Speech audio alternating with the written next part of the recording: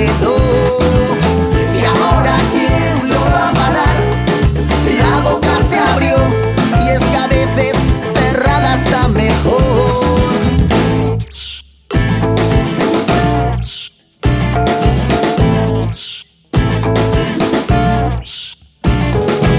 La boca se abre y suelta todo lo que la gente cuenta. Propongo tratarlo, filtrarlo y ver su veracidad.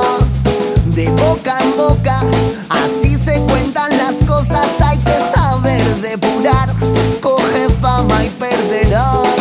Son cotilleos de la calle, se hacen respetar. No los ves pero ellos siempre están. Y ahora ¿quién lo va a parar? La boca se abrió y el silencio solo se quedó. Y ahora ¿quién lo va a parar? La boca se abrió y es que a veces cerrada está mejor. Y ahora ¿quién lo va a parar? La boca se abrió y el silencio solo se rompió. Y ahora ¿quién lo va a parar? La boca se abrió y es que a veces cerrada está mejor.